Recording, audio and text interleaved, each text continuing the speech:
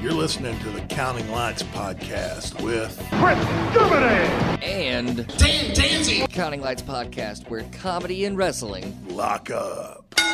Hey everybody, Dan here. Just before we get underway with this episode, we have a correction to make. I'll be attending AEW Dynamite this Wednesday at the Curtis Caldwell Center. We had this idea of bringing a sign with the Counting Lights podcast logo, having a little contest, and you're going to hear that in this episode. But right now, I'm just making a correction. We will not be having that contest. Found out the Curtis Caldwell Center has a restriction on all signs, so there won't be any signs allowed into the venue. AEW doesn't care, but the Curtis Caldwell Center over in Garland, Texas, does care and does have that restriction. Also, another correction, the Curtis Caldwell Center holds 5,594. I think you hear some different number in this recording. It's either in part 1 or part 2. But other than that, thanks for listening and enjoy this new episode of the Counting Lights podcast. And we're back with the Counting Lights podcast, everybody. Bam! Sorry for another week break. This is gonna stop happening. Yeah. You guys got to hang in with us because summertime's going on, and I got stuff going on with the family, and the Dan here's moving locations. Moving. Please bear with us. We're hiring movers today. And we're it's becoming real, Getting it done, man. I mean, Chris showed up today, and I'm putting a box in the car. Dan was moving one box. You didn't see the plethora of boxes I had to move earlier this week, thank you. And it's all just big-ass heavy books right now. We haven't even touched DVDs. We haven't even touched clothes. Well, it's cool that you can do it a little bit at a time. So the house is all ready? Yeah, the house is ready, and this is the first time I've actually had to move on my terms. Not like, hey Dan. Somebody was like, hey, you got to get the fuck out. Yeah, because that's how. I mean, in the previous times I've moved, that's how I've lost most of my shit. Because it's like, I gotta be out by tomorrow. You're like, oh fuck, I'll leave it. Fuck it, I don't need this. Yeah, you get in that panic where you're like stuffing all the clothes in trash bags. There's one time. I hope Misty's still in the shower. Yes. I had a mattress, a whole king size mattress that I just left with my ex. It's funny because you say that there was a point when I was living with my radio crew in Florida. Yeah. And I was moving in with Bridget, and I did the exact same thing. I was like, keep the fucking mattress. I was like, keep the fucking mattress. It wasn't so much. One, I had no way. It was full bed. Yeah. No, this was. Fuck it, I don't need it. It was a thing where it's just like I have nowhere to put the mattress. Two, I really don't want to talk to her again. One of those. I don't want to be in that apartment again. I have been there. Yeah, because the last encounter we had was so bad. Because her daughter was really liked me and stuff. Because we'd watch Batman cartoons together, and I would explain to her Batman. It was like the closest thing I ever had to like a child, and I was pretty good at it. That's why if I ever got Misty pregnant, I wouldn't worry about it because I'd be like, I'd be a great dad. But the last time I was in that apartment, the kid knew that it was over. Leaving. Yeah. And the kid's just crying. I'm like, this is the most heartbreaking fucking thing. I hate the mom. I got to go keep the bed. I think there was one time I tried to get the bed back and she had a violent response. And I was like, you know what? It's yours. It's not that big a deal. You got a bad back. Well, let's see. Since we podcasted last, well, we did the Comedy Arena, and then the following Thursday we did your show, your birthday show, Dan Danzy and Friends, which I was really happy with. It was a great friggin' show. Fucking Chris Germany here, a killer amongst killers. Please don't. No, take that with a grain of salt. No, Chris had to follow probably the two best God, no, you followed like three fucking murderers. 3 killers. And then you fucking murdered. And I was so proud, dude. I was really happy with the set. Diego did some photography for me. And you look confident in those pictures. Videotaped the set. And so now I've got a good set I can send out to some bookers. Potential bookers. And with that improv in the background. Yeah, that's pretty cool. Like they're gonna watch the video, man. So and I think that Comedy Arena weekend gave you so much confidence. It really, doing 2 nights like that back to back. Like I don't get to do that very often. Usually, all my shows are 1-ups, and so to be able to. Get that those back to back nights, and kind of hone my set, play with some new stuff, and be able to. But I picked out my real A material for that, or technically 10 minutes. I ran the light a little bit, but you ran the light a little bit. you did too. But you're the headliner, man. You did a great job, man. It was really a really killer night. Everybody killed, and real happy with it. The Jay and Billy, the guys over at the Improv, really were appreciative of it. Big thanks to them. And then the following Saturday night, I went up and did security for him for Jeff Ross. How was Jeff Ross? What a goddamn good dude. Yeah, I haven't. Man, I met Jeff Ross at the Houston Laugh Stop back in the day, and he was a nice guy. And you hear they're nice, and then years later you hear someone's an asshole or something, and it's good to know that he's still tell you what a cool dude, down to earth guy. In fact, got to meet him before the show. Let him know I was like, hey man, listen, they just got me here. I'm here to make sure there's no trouble. Yeah. And he looked at me and laughed, and he goes, well, I'm here to make sure there's trouble. Yeah. Did he roast you at all? Oh gosh. Did he have any jokes for you? Not myself. Thank God. I mean, I'm a wealth of material. But he, after each show, he brought up about, let's say, 6 to 8 people in the crowd that volunteered to be roasted. And he brought them all on stage at the same time, not individually. No. Now, individually, I can see, like, being able to pick little things out that you could do individually for people. But to have everybody on stage at one time, of course, everybody's nervous or maybe a little drunk, or getting excited to be up there on stage at the Improv with Jeff Ross. Well, you know how that's how hypnotists. Have you ever seen like a comedy hypnotist show? Not in a long time. Okay, well that's how hypnotists do it. Hypnotists use people's fear of being up there. So people aren't following the hypnotist because they're hypnotized. They're following because they're just kind of like afraid of being up there, and they have to go along with it, you know? Yeah. Well, and I could see what he was doing when he pulled individuals out to roast them. Not only was he roasting that person at the same time, but he was looking at the other people in that crowd. He was like, I don't know how he does it, but he is thinking of other jokes for other people while he's roasting that individual. And I just my mind does not work that quick. Well, I'm sure he had to. Of course, he's program himself. 35 years of. I'm sure he had like 10 jokes on you by just meeting you and seeing you. And it's just it's incredible to see him do that. Now, second show, we did have a guy that got up there that was a little drunk, a little handsy. And handsy with Jeff, or just handsy? Yeah, handsy with everybody. Everybody. He was nervous, and apparently a big Jeff Ross fan. And so, at one point in his set, the guy, before he did the roast, the guy kept raising his hand like he was trying to get Jeff's attention. Finally, somebody had to go over there and go, "Hey, man, put your hands down. Like, it's distracting to other people." So, and it's not fucking school. Yeah. You know. And so when he got up there, he was a little. He pulled his phone out and started taking selfies while he was on the stage. And Jeff grabbed his phone. And said, "All right, this is your first warning."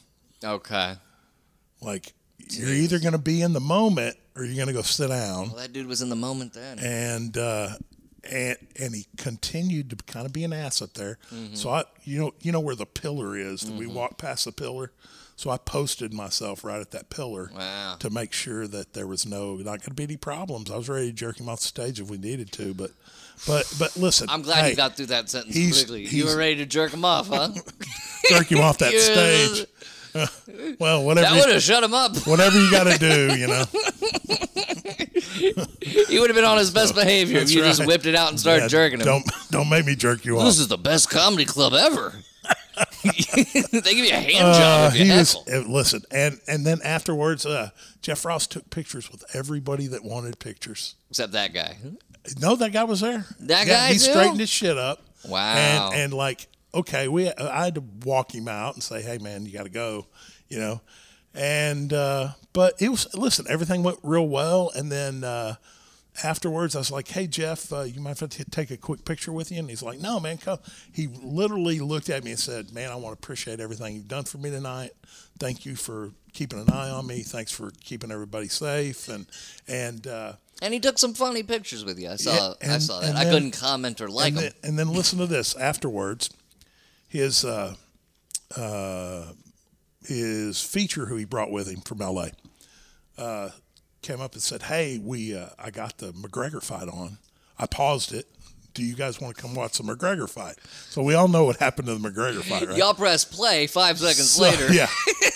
Well, that was that. Here's what was really cool. So he's like, let's sit down and watch the McGregor fight.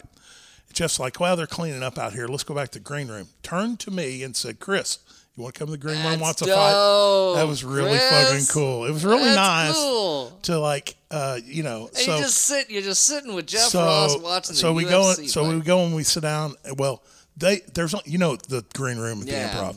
There's only 3 seats. Only 3. And so everybody, like the opener and the feature and Jeff were sitting down. So I just kind of posted myself in the door so I could see the fight. Yeah. Watching it from the doorway. You know. And at one point Jeff was like, hey man, come on in here and sit. Like you don't have to be shy. Come sit down. I asked you to come sit in the green room and watch the fight. I was like, man, it's okay. He was just real fucking nice, man. Damn. He was like, that's dope. When you meet people that are that successful in the comedy business, that are doing that well for themselves, and that are, let's just use the word, he's fucking famous. Yeah, I mean, he's the roast master general. Yeah. So to me, guys like that are so down to earth that they realize, dude, I put my pants on just like you do, one leg at a time. It's nice to meet people that don't hate their fans. Yeah. You know what I'm saying? Like, and for you new listeners, you can go to the Counting Lights Twitter right now, because I actually did something on Twitter today. I shared your match with Shawn Michaels, because I don't think we've ever actually shared that on Twitter. But this is coming from a man who has shared the ring with Shawn Michaels, stood next to Ric Flair and Hulk Hogan, and he's freaking out over Jeff Ross. Well, it's great. That's awesome. Listen, it's been great to, it was hard enough for me to leave the wrestling business behind. It's really, people don't understand how difficult it is, because it really does get in your blood. Yeah, not to get in that ring. Right, to not have the ability anymore to perform at, and that's why you see all these older wrestlers still wrestling when they really probably should have let it go a long time ago. Except Sting. All right. So I'll let you have that one. Because, look, and I brought this up to Misty the other day, because they did a segment with Sting where he came out and he beat somebody up so Darby could have a fair fight, whatever.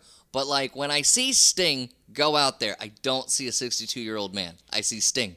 And I think and it's the same thing with Ric Flair, when Ric Flair was still wrestling. Yeah. You don't see an old man. No. You just see the person. Not somebody that can perform, like, at that level. Mm-hmm. Like I agree with you, like, even up to the retirement match with Shawn Michaels and Ric Flair, I mean, Flair was still holding his own, man. Yeah. I mean, he could literally probably have still done a 45-minute Broadway or an hour Broadway. And he kind of did in TNA. Like, when he was in TNA and he wrestled Jay Lethal, and I think he had a tag team match with somebody against Hogan, that's when it was like, oh, okay, yeah, Rick. Slowing down a little bit. Rick, you need to hang it up. Well, guys like that slow down, and Flair pushed it to the, I mean, he went as far as he could. Yeah, he went as far as he really could, and it's hard to let it go. It's hard to let go, especially somebody that's like, I didn't have that type of huge fame that he did, but it's still hard to like. I've come to some sort of understanding and acceptance of myself that it's okay. People get older and your body breaks down. You can't do that. You can't move as fast as you did. And your reflexes aren't what they used to be. And you come to that conclusion. But to see somebody like Jeff Ross, that it's been in comedy for so long, and myself being in it for 3 years, and wanting that to watch what he was doing on stage, not only, and you think of Jeff Ross as a roast comedian, but he is a fucking great. His material is fucking great and very fucking smart. Yeah. And I saw his first set last Saturday night, and I thought, this shit is coming. It just seems like it's just coming off the top of his head. Mm-hmm. And then you see the second set, and you're like, holy fuck, he really. This is what I thought was amazing. He really has a full set. I mean, an hour set of just stand up. Here's what I thought was incredible. So they put, at the Improv, they have timers, and we get to see timers while we're on stage. They don't just give you a light at 2 minutes or whatever, which is the way most comedy clubs are. But at the Improv, they actually have a timer, so you can know how long you've been going. And they set his timer at 50 minutes, never turned it around. And he told them, don't turn it around. Yeah. And he hit that fucking mark both fucking sets. Mm-hmm. I mean, just like he knows exactly how long his set is without even fucking looking at a timer. Mm. So that to me, as a guy who's not done that long of sets, 10, 15-minute sets, but see a guy go 50 minutes and not even look at the timer, and then on top of that, turn the lights up and do 15 or 20 minutes of roasting people that he's never met before. Yeah. To me, it was very impressive, and it makes you know how much work you have to do. I mean, I have to get in a rhythm throughout the weekend, whether it's an opening or featuring set, to really just get off stage on time. So it's usually like it takes the third show of the weekend where I'm like, okay, that's this minute mark. Right. Yeah, let's hit it. But that whole 2 weeks of shows we were doing, it was really great. Dan Danzy and friends, I went 10 extra minutes only because I was just like, oh shit, I'm already at 25 and I haven't even done this that leads up into the closer. You kind of knew going up you might be over a little bit, because you told me when you came off, I forgot 2 jokes. I forgot 2 jokes, but like the closer, it's very important that I do the charity jokes somewhere in the set so I can bring about that closer, right? Right. Because it's all about charity getting into a pickle, and that's like the ultimate pickle. Right. And when I saw that I think I looked up and I had 2 minutes, 1 minute, and I was like, oh fuck, I haven't done. So I did 10 extra minutes just so I could get those stories out and then hit that closer and everything. Yeah. But I was beating myself up about it. No, man. I talked to Billy afterwards. I said, hey, man, sorry. I ran the light a little bit. And he's like, don't worry, man. It'll just fucking went great. Oh, no. And I just got to say this. The Comedy Arena and the Addison Improv staff. What? If there was like an award ceremony of the friendliest staff, it would those two would be competing heavily. Yeah, they did. I mean, they did an incredible job, and I'm really excited about October because I'm going to get to host for Mikey B. Mikey B, friend of both of ours, and I just got done doing his podcast, the Open Mic Podcast. Yeah, check it out if you can. I believe he's. I mean, I don't know for sure, but I do believe he's going to bring you on at some point. Yeah, we've talked about it. We just haven't been able. He's in Denton, so that's a good 45-minute drive for him. You'll also have to tell him like no weed smoking during the podcast. Yeah. Oh, I love going to. Did he hot box you a little bit? Man, that is probably the only time like I just get fucking really hardcore stoned. I'm so comfortable there. Can't do that with me, Mike. And it's part of the whole like experience. So we just like before the podcast starts, I smoke a bowl or two with them. Like people don't know I'm a one-hit wonder. I just need one hit and then I'm done. Good.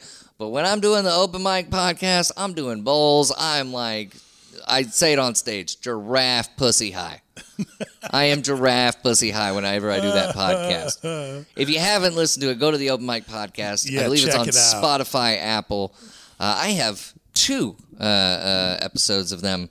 And in due time, Chris Germany is going to be on there. I'll be on it eventually. But I've been telling this to Misty. I think I got like 2 or 3 years left to stand up and it's nothing because like I hate stand up or anything. The anxiety, I either have to get on anti-anxiety medication, but I think that will take away from my performance because I'm working off of it. Well, or you could just like, I'll be honest with you, man. Just if you'll increase your activity. Yeah. You know what I'm saying? Like the body when you exercise it. Mm-hmm. Oh, did you bring that DDP yoga, by the way? I fucking forgot. I'm sorry. I sent him a text, and he still forgot it. It's okay. It's okay. Yeah. I didn't wash my ass either, did I? Well, that's what smells. No, I'm kidding. I'm not like heavily I'm not heavily obese or disabled. So I don't need. You'll have it when you get to the new house. Yeah, I don't need DDP yoga that badly, but you know, you got to stay active. So it will, the activity, constant activity will create your body will disperse that anxiety a little bit better. I mean, it got to the point that at Dan Danzy and Friends, before I got up on stage, the room was spinning, and I was like, "Oh fuck, I don't even think I can make it to the stage." There's thousands of things that you can use, breathing exercises, and what I was doing. I was just breathing heavy, yeah, man. And I didn't even notice. There's a couple books I'll turn you on to. I didn't even notice you kind of fucked up the intro there. Oh yeah, yeah. He was voted my co-host. I covered it, didn't I? I love how, dude, it came out of my mouth. I was like, "What the fuck am I saying? What am I saying?" Not only fucking dumbass voted, but also voted my co-host. Like you held some kind of contest to be on this podcast. Right. Listen, well, you were voted. Hey, you voted by me. 210,000 plus downloads and 300 listeners. I would hold a contest to be on this podcast. There you go. Yeah, I would hold a podcast. So it makes sense. And by the way, thank you for 10,000 plus downloads. I was like, fuck, what was I thinking? Have you ever had that happen where something comes out of your mouth and you're like, now I have to recover? Oh, all the time. All the time. What the fuck? Like, it came out of my mouth, and like I wasn't even. I said, not only was he voted one of the funniest comics in Texas, but he's also voted. And then there was this pause. Dude, that came out of my mouth without. I was like, what the fuck did I just say? But it was weird. As soon as you said my name, the room stopped spinning. But like, also like that whole day, I just it was like a crippling anxiety. It was just like this. Oh, I need to sit down and.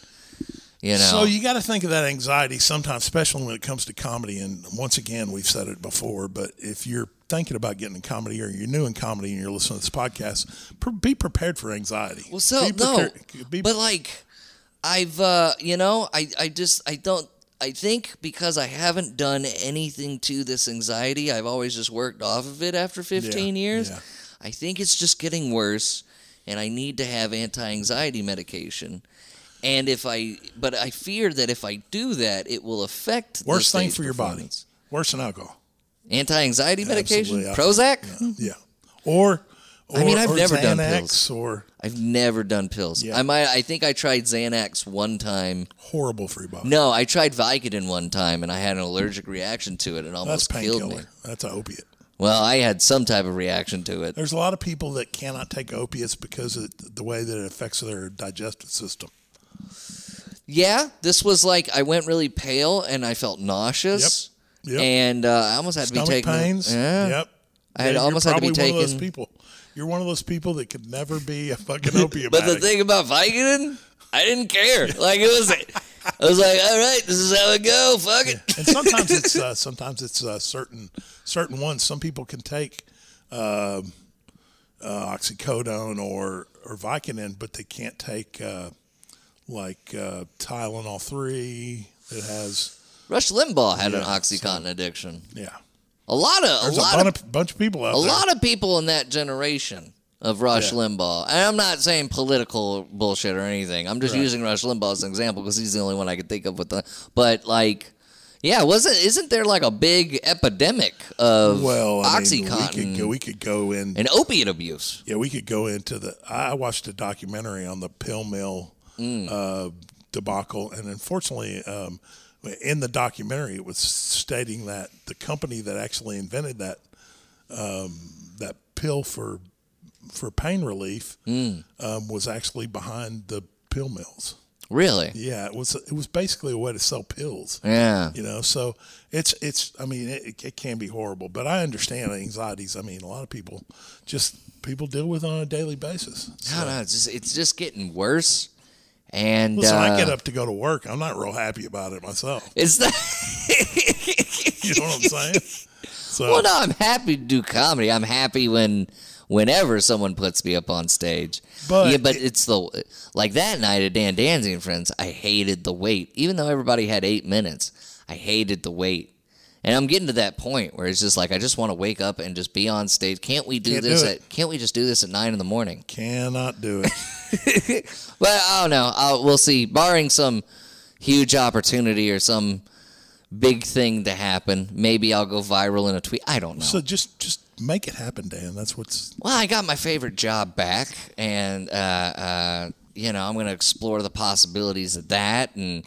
Having a new house and everything. And got some exciting things going on in your life. Yeah, we're just going to see. And I've always been a person like that. Let's just see where tomorrow takes us, That's what you got to do. And if I wake up and it's just like comedy isn't in the cards, maybe it's this podcast. Maybe it's even wrestling and becoming... About doubling down, man. You got to double down. Maybe it's becoming a commentator in wrestling because that was fun when we did that for Fight TV. And I could totally see myself doing that on a regular occasion. Sure. Because it was just so loose. I know I'm not going to be able to do the same thing we did for Fight TV because that event, we were kind of... Loosey-goosey because we had control and that was our thing. Right. If I ever went to work for someone, I'm sure they would have notes that I would have to follow. But leading into that, I got to bring up this commentator for SmackDown. So I checked out SmackDown. We were recording this on a Saturday. So I checked out the SmackDown last night, Houston, Texas, finally in front of a live crowd. And I will say... I during the pandemic, I would check out WWE every now and then and just not be happy. They stepped up the writing in SmackDown. Good. They really did. But there's this commentator named Pat McAfee. He used to be an NFL punter. Right. Probably one of the most entertaining commentators I've ever seen. This guy gets up out of his seat and like Shinsuke Nakamura came out. This guy got up on the announcer table dancing to his music. Like it's a really... different type of commentator than I've ever seen, and I enjoyed it. I enjoyed that there was someone just as excited. Well, I'll have to check that out. I could put it on after this podcast, but I think that too, like to see that, and I think that, I know that I lean towards the old school of what wrestling used to be constantly. Yeah. And I kind of come to the conclusion that as it evolves, like, there you go. As it evolves. Like I long for the good old days when everybody was a mark, but now that everybody's smart, like I understand that things have to change, and and I think maybe that leans towards the announcers too. When not just the talent. Now I still agree, and I'm still a hardcore. Give it back to the boys. Kind of, I really believe that they would get more out of the business as far as writing and angles and things of that nature if they would give a little bit more of the talent back to the boys. The ability to kind of write and create their own characters. Absolutely. And not just characters. It was back in my day. Back in my day. It was, back in my day, the boys died at 44. That's right. And we were happy about it. We were happy. We were proud to die young. So, you just see that it was more, they were more, you lived your gimmick. Absolutely. And, and yeah, you're right. It killed a bunch of them. Well, I mean, I'm joking around. Did, but it did. But it did. Honestly. It did. Not Ric Flair. No. He's still living his gimmick. Yeah, he still is. Yeah, I love it. Props to Rick. I love it. I mean, I would say Sting is still living his gimmick, Well, yeah, but he was lucky enough to be able to take that face paint off. I mean, it took away his eyebrows, though. He sacrificed them eyebrows. Oh, I've not noticed.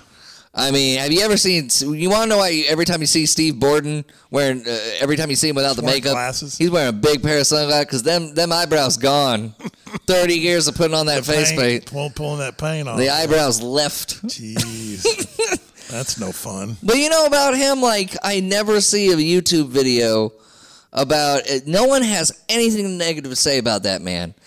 And I remember when, like, it was. I think he's worked on himself, though, and that's that's what's funny.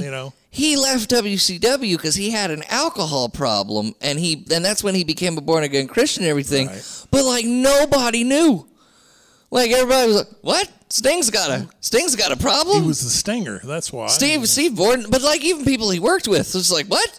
Steve Borden's taking time off because he's nobody noticed." He's just done everything correct in his wrestling career except tag team with RoboCop in 1990. I don't think people remember that. That was bad. Hey. Well, introducing the Shockmaster, that was... Well, I mean, that could have been a cool character had there not been a Stormtrooper helmet and a botched... If Jim Herd hadn't had somebody put a 2x4 at the bottom of the... I think, who's to blame? Whoever said, hey, let's make him bust through the wall like the Kool-Aid Man. Yeah. Whoever had that idea. I think that's Uncle Fred. So yeah, SmackDown. You've heard that story. I think that's Uncle Fred. Yeah. The Dusty Rhodes, Cody Rhodes watching. Cody Rhodes will sit at home going, I think that was Uncle Fred. I think you can find that video on YouTube. Cody Rhodes is telling that story. And I heard Dusty tell it first. You heard Dusty tell it first? And Cody chimes in at 8 years old, turns around to Dusty. Is that Uncle Fred? No, I think that's Dusty Uncle was Fred. at the shit. Dusty was at that was Dusty's creation. Dusty had this. He turned to his mom and went, "Hey, I think that was Uncle Fred." But Pat McAfee is one of my positive notes because he made me feel like it was a good event. Like it was a good event. The crowd definitely needs to be back in WWE. Right. It makes a difference. But Pat McAfee made me excited as a fan. His enthusiasm, I was just like, I'm just as excited as this guy. Well, it's funny because the last show that we did with with the Fight TV, but the first show that you and I did together when we did the announcing, and I think it's a real reflection of like people should be excited. Yeah, like the way that you were excited when we first did the first show. Oh man, I was you were pumped. Announcing. It was a dream. You were excited. I've always wanted to be a part of a wrestling So event. it was to see. I think that maybe that's. Here's the problem.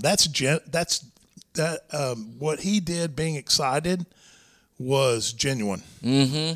But my problem is when that being excited because it's genuine becomes put on, and you become a caricature of yourself. Well, But it's excited that he's excited about the product. I've looked up past footage of his commentary, and this is just what he does. They let him let loose and be excited, and he was doing it throughout the pandemic. And he was an ex-kicker for the NFL? Ex-NFL punter. Oh. Yeah. And you know those guys, they got one job. They rarely get hurt. Easiest job in the NFL. Actually, it's skilled, but I'm saying if you don't know how to corner kick, if you don't know how to get that ball, it's definitely an incredible skill, and it's something that you have to practice for years and years, just like everything else. But he's rarely getting hurt because if anybody hits him, a flag is thrown. Right. You know. And the guy that nobody ever wants to see on the on the field. Yeah, if he's on the bench, the team's doing good. Yeah, that's right. If he's sitting on the bench he's doing on nothing, the bench. That's right. Mm-hmm. So it's kind of like a double-edged sword type of job. Yeah. You know? Well, it's awesome that he's excited about. He brings. And personally, it's probably one of the reasons he got hired. I mean, I think absolutely. It definitely brought this new energy. Now, there are a couple of things that I didn't like. Well, the main thing, one of them, they start the show with Vince's music hitting, right? Vince's music that he's had for 20 years. I'm glad he's kept that music. Money, money, money, money, money. No, that's Shane McMahon. Oh, okay. Vince McMahon's music's the No Chance in Hell. Oh, that's right. Which is still banger after all these years. You still you fucking sing along to it. Vince came out, said, "Where the hell have y'all been?" and literally just went back. And I was like, oh, Vince has a weird sense of humor. And that's his sense of humor. And I get it. But it's just like, I would have liked... Couldn't you have gotten something else out of him? I would have liked him to say that, but also thank you for sticking with us for a year and a half when we've put out probably the most terrible wrestling product. And I know there are some diehard WWE fans that disagree with me, but the pandemic really showed the flaws in the writing. And they really stepped up with this writing, but there's one thing they need to work on, and that's the matches. So that's a big question for me. Like, was that intentional? Were they not producing good writing and saving their best? Maybe they were continuing to write top notch, but not using it. So here's writing them and not using it. Here's my theory, based on how I've seen wrestling work. You know, with the live shows that we've gone to and everything, because SWE didn't do pandemic free or pandemic, nobody in the crowd type of stuff. WWE is based on that crowd, what they react to. Sometimes WWE doesn't care, Roman. Sometimes they do care, but it's all based on what the response is, and that's how they work their writing from there. Now, AEW...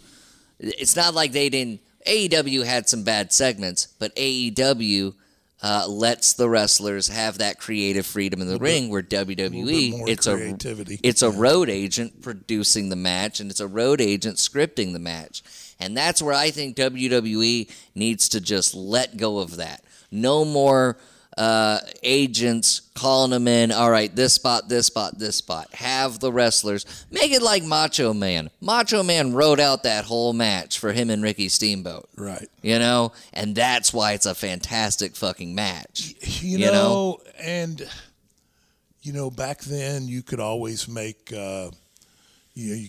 adjustments. Yeah. That's the whole thing, grabbing a hold. And you can always make an adjustment. Okay, all right, we're like, that's not working. Let's do this. Mm-hmm. So this SmackDown had great lead-ins to their matches. They had a big re-debut of Finn Balor coming back to the main roster, so Misty was happy. But it would seem like the best part of the matches where what happened before and what happened after, and then you get to the match, and other than they still did.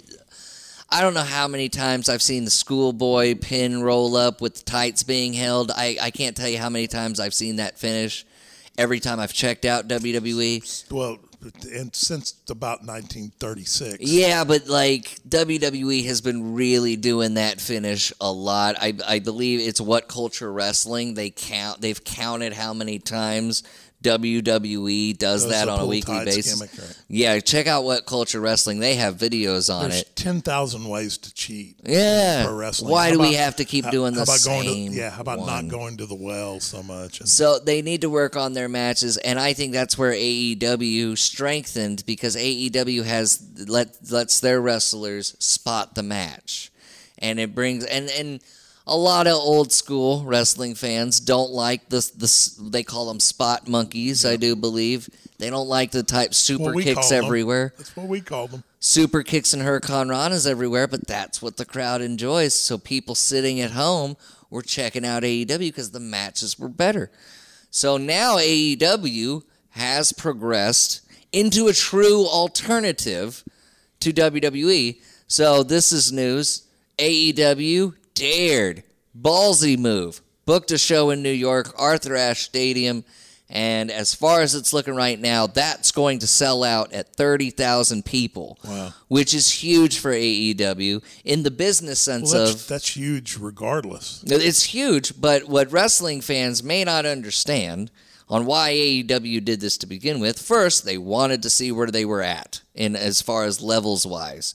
Can we go to other arenas? So if you sell out a stadium with 30,000 people, it's a small stadium compared to, like, that's an arena-sized stadium. Yeah. But now that's a large arena or a small stadium. You can go to somewhere like the American Airlines Center in Dallas that really doesn't trust the non-WWE wrestling product and go, here, we sold out Arthur Ashe Stadium. You think American Airlines is right around 60,000?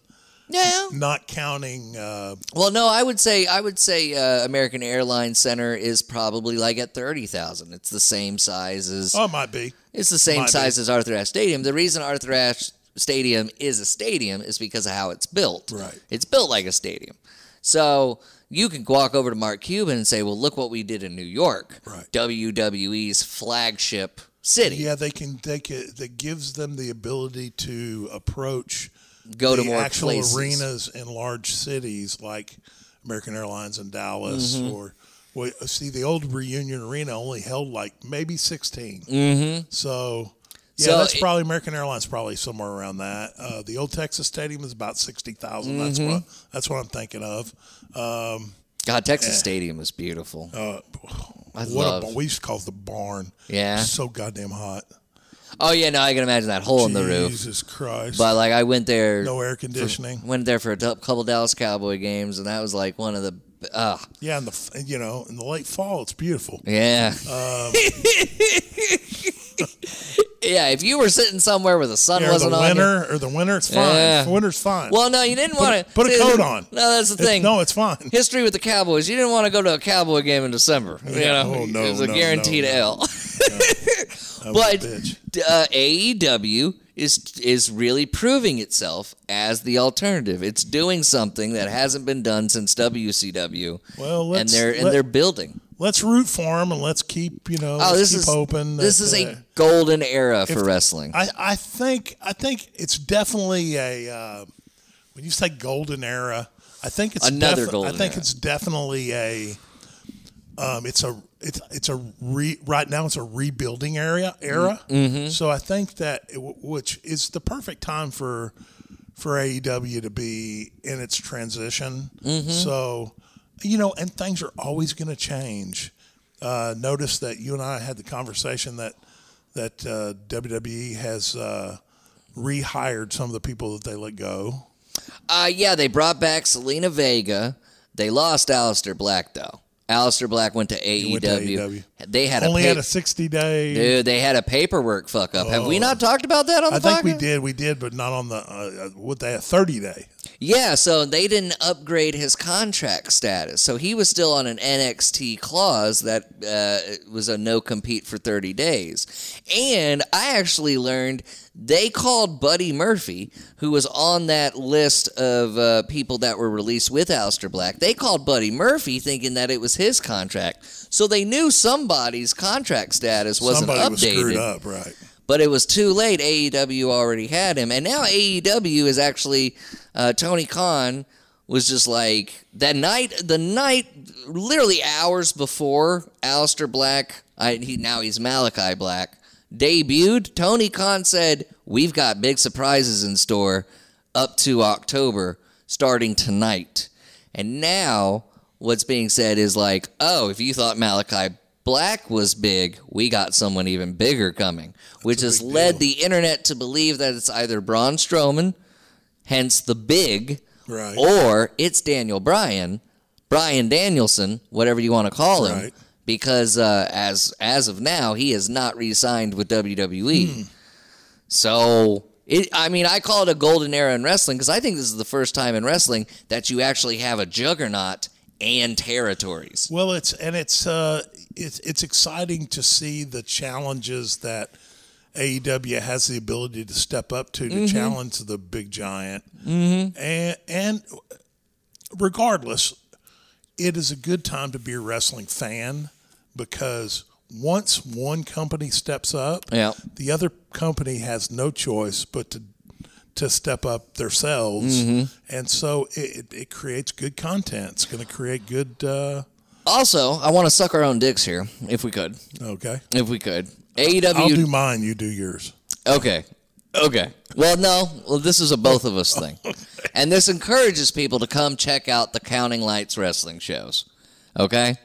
Because on AEW Dark, they had Moonshine Mantell versus Lance Archer. Who's been on all three of our shows. All three of our shows. The first show that you booked at OHB, that match actually happened, title versus title. That's right. Moonshine was the Texas Heavyweight Champion, and fucking Chris here got the thumbs up to have the IWGP United States belt that Lance Archer was holding at the time. In Japan. To also be on the line. Yeah. If I remember correctly, the match ended in a no contest. Yes, damn shame. But now, next week, Lance Archer is fighting for that IWGP United States title against Jon Moxley in Dallas in a Texas death match.